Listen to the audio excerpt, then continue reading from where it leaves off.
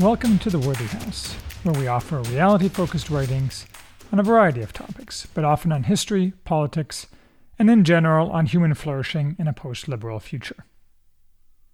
I'm Charles, the maximum leader of The Worthy House. Today we are reviewing The Social Media Upheaval by Harlan Reynolds.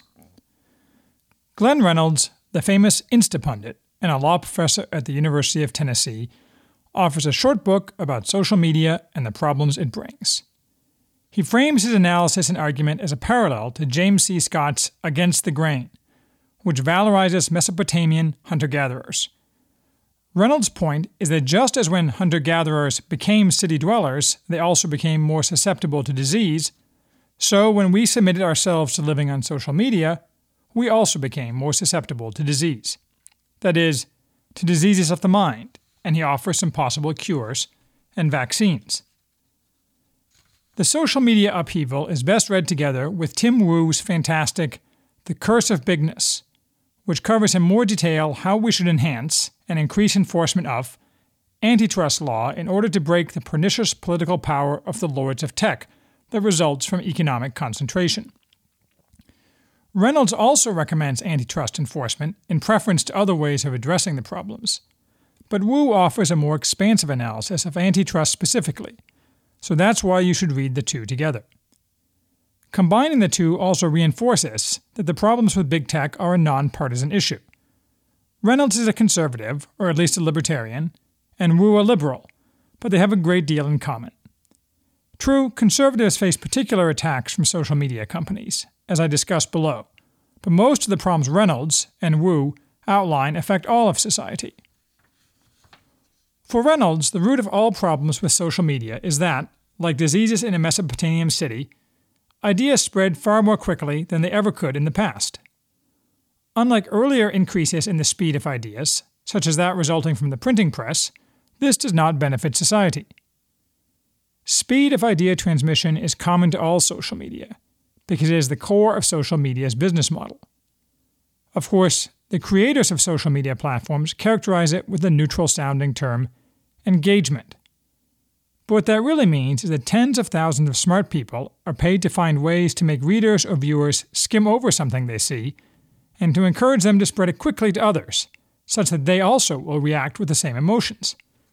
Since what is served up by the social media platform is algorithmically chosen to amplify the user's emotions, most often negative and easy emotions, the usual result is a cascade of facile yet destructive negativity, with profit being collected at every step by the manipulators. Why doesn't faster transmission of ideas through social media benefit society? After all, books and newspapers created a more educated and better informed society. Because what engagement creates is classic mob behavior, not reflection. Reynolds does not cite Gustave Le Bon's classic, The Crowd, but that book explains much behavior on social media by showing how people who are part of a crowd act wholly differently than they do as individuals. The most dramatic demonstrations of this are the shame mobs that arise frequently, attacking someone for perceived behavior. This is made worse by that social media tends to reduce empathy, by increasing herd behavior and nearly eliminating face-to-face interaction, even among close friends. The entire point of social media is to bypass the rational centers of the brain, that is, to deliberately create mobs in order to make money for the lords of tech, who conceal the manipulations behind claims of keeping the world connected. Aside from mob behavior, social media also leads to an overall degradation in the ability to think clearly and deeply, and in the ability to read and comprehend complex material. For democracy, based on the idea of rational deliberation, this is a big problem, especially when the ruling classes are disproportionately represented in and reliant for opinion formation on social media, especially Twitter. An even bigger problem for society is that there is strong evidence that screen time is the cause of a global drop in IQ in the developed world, reversing the Flynn effect, whereby IQ had been increasing steadily for 100 years. A dumb, unreflective mob is not the stuff of which high-functioning societies are made. And then, of course, there's the privacy problem, that social media companies know far, far more about us than most people would prefer, and they use and sell that information with no limits at all. Reynolds does not talk about this in detail. it doesn't really fit his disease frame.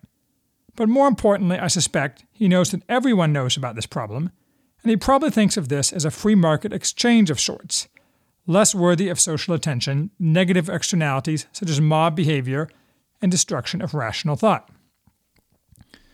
Of course, to some extent, these problems are more general problems of modernity, exacerbated by social media. Television, for example, began the process of making people think in images rather than reasoning from the printed word after reflection. But social media has blown the problems up to enormous proportions, and added to them new problems, such as massive amounts of actual lies, which, because of the speed of transmission of information and the algorithms of engagement, have much more impact in society than lies, or their cousins, conspiracy theories, used to. No doubt social media has positive sides, but those positive sides, such as the ability to find others with shared, but rare, interests, are not tied to or benefited by the pernicious mechanisms built into today's social media. Why do people jump with gusto into this poisonous stew if it's so bad for us? Nobody is forcing us to, after all. Because the internet, and social media in particular, is addictive. The jokes about dopamine are not jokes. It's addictive because it's designed to be addictive. There was a reason that Facebook, years ago, stopped simply showing you the posts of friends in the order they appeared, and instead showed you what they chose to show you. It's not to make it better for you. It's to make it addictive and allow them to hoover up money, while decreasing your actual satisfaction with the experience. After all, you're the product, not the customer. So, given that we are diseased, what to do? Reynolds goes through various possibilities. He points out that speed of the transmission of speech has traditionally been viewed as a reason to potentially regulate speech, since it reduces time to reflect if the speech encourages harm.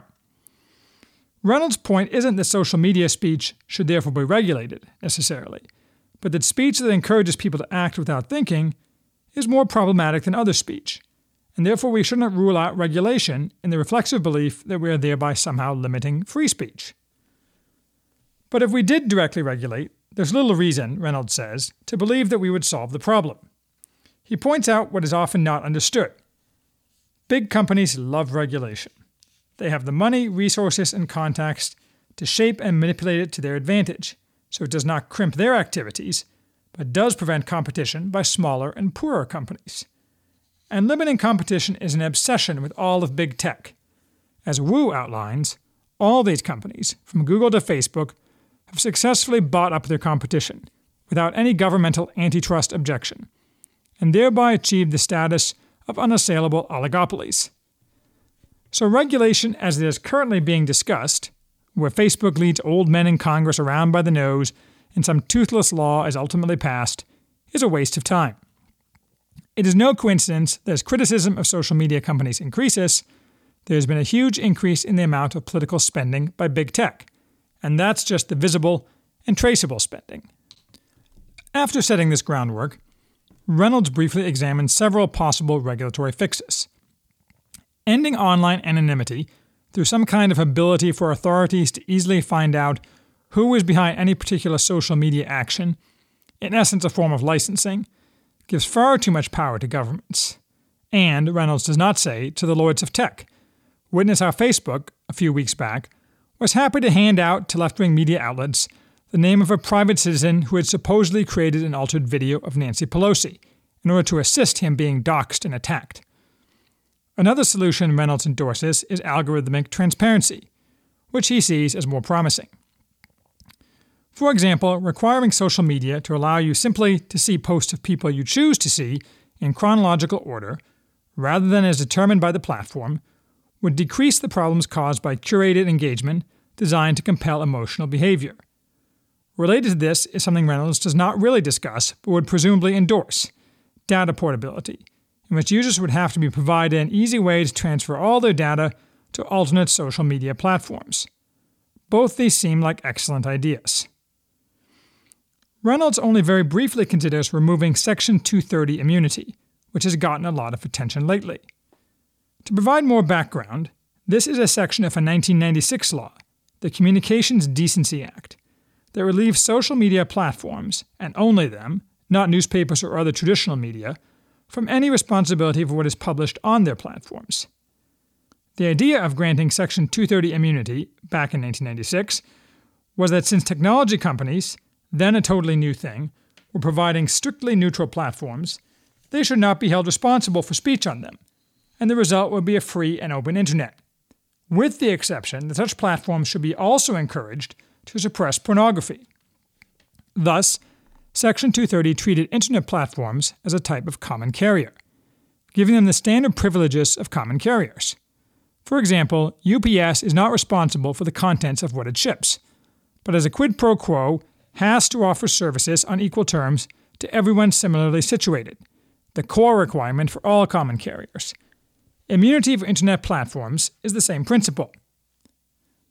But trying to achieve both its goals, Congress then also allowed internet platforms to not offer service on equal terms in one narrow area, explicitly permitting censorship of obscene material along with the fatal words, other objectionable content. In retrospect, this was a huge mistake, because the exception erased the requirement of offering service to all. All internet platforms have used Section 230 to invert what Congress intended. They don't prevent pornography, but they also don't provide a neutral platform, yet they are clad from head to foot in legal armor plate. Reynolds rejects as politically unfeasible removing Section 230 immunity or conditioning its continuance on adopting neutrality with respect to political content. That seems like an odd reason to reject such a promising solution, since all regulatory solutions are, right now, politically unfeasible. In fact, all of the Section 230 discussion in this book is pretty cursory and unsatisfactory, especially from a law professor. All social media platforms are undeniably common carriers as traditionally viewed, since companies like Google, Facebook, Instagram, and so forth have managed to nearly wholly occupy the entire space of utilities that are, for many people, for better or worse, essential for their daily lives. You only have to ask yourself one question. Would you permit the telephone company or your mobile provider to disconnect you and ban you from using the phone if they disliked what you said on your phone? Unless you say yes, no major social media platform should be allowed to engage in any kind of viewpoint discrimination. In fact, Facebook made this exact argument when arguing for net neutrality. As usual, the company talks out of both sides of its mouth. My guess is that Reynolds glosses over Section 230 immunity because removing it doesn't really solve the problems he outlines, especially the speed of idea transmission. Most of the problems it would address are those of political bias. Soon enough, though, Reynolds tightens his focus to antitrust. Not only is competition non-existent, for the reasons and through the mechanisms Wu identifies, but the tech companies collude across supposedly unrelated lines of business. The huge tech companies constitute interlocking monopolies in various fields, and often support one another against competitors, as PayPal, for example, cut off money transfers to YouTube competitor BitChute and Twitter competitor Gap. This is only part of the problem. Again, being nonpartisan, what Reynolds ignores is that PayPal did not do this primarily in order to hamper competition, since neither BitChute nor Gab was a relevant competitor of YouTube or Twitter, and other small potential competitors were not cut off by PayPal. Rather, it was done as a political action, to hamper conservative political speech, since the point of those specific competitors is that they compete primarily by offering a censorship-free platform where conservatives can speak freely without the chilling effect of censorship, something that the lords of tech are obsessed with preventing. Just a few weeks ago, for example, all the internet platforms, including Pinterest, colluded to forbid dissemination of Project Veritas's exposé of a top Google executive's admission that they use the platform to actively aid Democrats. Twitter used to say it was the free speech wing of the Free Speech Party. That seems painfully laughable now. Reynolds instead focuses on the traditional problems with monopoly and oligopoly, not the modern Robert Bork version of consumer harm being the only relevant concern, but the earlier Brandeisian aversion to excessive political power resulting from massive economic power. Breaking up big tech and forbidding collusion among the successor companies, thereby ensuring competition, would reduce all the problems with social media. It would hamper the wildfire spread of problematic content and encourage competitors to compete on the axes of better privacy, more algorithmic transparency, less systemic bias, and so forth, perhaps obviating the need for more direct government action with respect to those matters. Reynolds concludes that using antitrust to increase competition is the way to go, extensively quoting Wu. I completely agree with this. That's the cure, and continuing to enforce antitrust is the vaccine. And being nonpartisan, this solution is the only one that might get political traction in the current environment. But since no vaccine is perfect, and continuing his disease metaphor, Reynolds notes that better education might help create the equivalent of immunity, reinforcing the beneficial effects of antitrust enforcement. I suppose, but what he specifically advocates is training people in critical thinking and critical reading. I don't think he has children, so perhaps he doesn't realize that's already very popular in schools, and merely code for indoctrinating children into leftist thinking. I can assure him that no public school in America is questioning left pieties regarded as critical thinking. And schools aren't going to go back to teaching old-fashioned civics and history, even though Reynolds is right that would make discourse on the internet better. More compelling is the idea that society may by itself develop immunities and workarounds that limit the damage. We forget that it's only been 10 years or so that we've really been in the social media world. How people behave often changes on its own, though it usually seems like current behaviors will go on forever. People may come to realize that social media isn't real and isn't important. Perhaps people will stop using social media or use it much less. Perhaps other distractions, with their own problems, will arise. Such adaptations, or unforeseen ones, could lead to the diseases wrought by social media becoming, as Reynolds says, endemic rather than epidemic. Along these lines, I am given to understand that private social networks have gained some ground. Facebook allows private groups, and one can imagine that if a platform could be created that allowed private social networks to operate easily and slickly without any kind of interference and censorship of the type Facebook imposes, it could catch on. Listening to a recent Palladium magazine podcast, for example, I highly recommend Palladium, it was suggested that Urbit, with which Curtis Yarvin was until recently involved, might help with such a platform. Just because we now can't see exactly how this would work, and that network effects are by definition lacking at the beginning, doesn't mean it's not going to happen. Similarly, Jordan Peterson keeps promising that his new platform, ThinkSpot, will be rolled out soon, though it's opaque to me what it's going to do.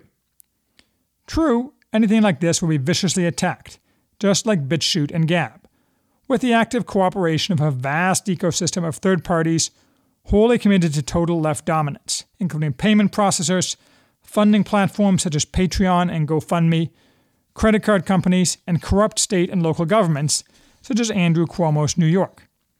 But that doesn't mean we shouldn't eagerly look into these platforms. I, for example, am about to start also publishing podcast narrations on LBRY, a blockchain-based alternative platform. A piece of practical advice Reynolds offers is for targets to ignore social media firestorms, since they are usually a tempest in a teapot. Once the anger is discharged online, it's very unusual for people to follow it up with concrete actions in the real world. A less fevered response might be healthier. If those, individuals or entities, subject to attack on social media simply ignored the attacks for a few days, they would find it almost always simply disappears. I think this is true, and for that reason, I don't see why people feel the need to hasten and apologize on social media when they are being chased by a mob. You will never catch me dead apologizing for anything, and most especially never offering preemptive apologies. But then, I'm not on social media in any relevant way, so it'd be impossible to attack on social media. I suppose if I did something perceived as awful, like shoot a baby elephant, not a desire of mine, and someone put a picture of it on social media, people could talk about it and whip up a mob. But I wouldn't notice unless someone came to my house or work to threaten me as a result, and that's what guns are for. And it seems to me that mobs don't pick non-public targets who themselves aren't on social media. I am no longer on Facebook, nor are my children on any form of social media. But for those who have a profile on social media, again trying to be balanced, Reynolds seems to think that capitulating to the mob is something demanded by both left and right, when the reality is capitulation is only ever demanded, with any effect, by the left, off the non-political or the right. And your capitulation, likely as not, will just set off an opposite but equal mob angry that you gave in. This is a hollow and frankly silly attempt at appearing even-handed. There is only ever capitulation to the left, and never any new mob of the right resulting as a result. I'm not aware of any right-wing social media campaign or mob that has had any impact on any person or entity. In fact, if it did, the lords of tech would swing into action, immediately and permanently deplatforming any person who is a node in such a campaign, and ensuring compliance with the critical dictate that social media can only be used to hound the right and enhance the power of the left. Individuals, notably Donald Trump, can have an impact, but only if they are so larger than life, again like Trump, that it is difficult to directly censor or deplatform them. Still, Twitter announced last week that they would be censoring and hiding Trump tweets, battle space preparation for far more aggressive actions that are certain to come in 2020. My guess is they will fully kick Trump off Twitter. If they don't, it's only because they fear what he might do to them in response. So while Reynolds is correct that ignoring firestorms makes sense, his solution is of limited use in any firestorm with a political angle, since the political playing field on social media is not even. I think we should have extremely aggressive antitrust enforcement of the type that would break any entity like Twitter, Facebook, Google, or Apple into 15 or 20 entities directly competing. They would be strictly forbidden under criminal penalties from any type of collusion, among themselves or with third parties such as payment processors. This should accomplish the twin goals of treating the mental diseases Reynolds identifies and preventing big tech's oppression and suppression of conservatives. Of course, this latter result is why there won't be any increased antitrust enforcement, much less new antitrust legislation, because the left is aware of this benefit to it of big tech's monopolies. And as I say, they are rapidly getting far more aggressive. But actions today are only a pale shadow of what they will be in 2020, as a massive nationwide coordinated effort is unrolled to defeat Trump and ensure massive gains for the left across the board. These actions should be, but will not be, criminally prosecuted under federal law as a conspiracy to violate civil rights. If Mark Zuckerberg and Jack Dorsey got to be cellmates, then we'd see some beneficial changes. So what else could be done, in theory if not in practice? Conservatives, or a certain subset of conservatives, basically consisting of the shrinking groups of libertarians and never-Trumpers, always respond that any defense, and even more any offense, against the attacks of big tech is inherently illegitimate because they are private companies and so should be allowed to do what they want. After all, if you don't like it, you can always set up a competitor, right? Of course, that's so dumb as to not even be worth spending time on refuting. As Wu outlines, no, in fact, you can't compete, and the idea that we can't regulate vicious behavior by private companies is stupid. We regulate the speech and actions of private companies all the time. Unless you think it's okay for Facebook to hire only men or white people, this position is totally incoherent. My basic idea, which I have outlined before, is that all of big tech should be subject to laws forbidding viewpoint discrimination. This is a well-developed area of law, so it's easy to apply. Basically, if the government can't ban or crimp the speech, nor should any entity in big tech be allowed to. This would apply only to big tech. Smaller companies would be exempt in order to limit the challenge of enforcement. Most enforcement, though, would be through a private right of action, both because that's cheaper and it does not excessively increase government power. Each offense would have statutory damages of $250,000, with one-way fee shifting in favor of successful plaintiffs, just like all the civil rights laws. Each time any type of speech was blocked or downgraded by the company, a detailed written reason, visible to all, would have to be provided without being asked, with failure to do so within 48 hours, resulting in an automatic $10,000 fine for each instance. Like children, the lords of tech will respond to punishment and reward. In this case, though, they are only going to get punishments, and the reward for good behavior is not being punished. All suppression or curation algorithms should have to be totally transparent, of course, and changeable by the user at his option. Allowing social media users much greater power of self-curation is desirable under any system. For example, YouTube has recently allowed users to identify videos they no longer wish to be served. True, this is responsive mostly to a left complaint they were being showed things that offended them, but it serves everyone.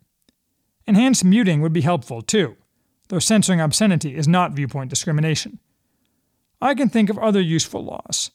For example, I also think that having a social media account of any type should be limited by law to people 18 and older, with strict liability and heavy fines imposed on social media companies for failure to comply, That would partially address the problems Reynolds identifies, and should be something both left and right can agree on. No doubt clever people can come up with more solutions. Despite all these good ideas, I doubt if anything is going to be done legislatively. But hey, I might be surprised, and technology may create its own answers. If not, there are other, more direct solutions, and tomorrow is another day.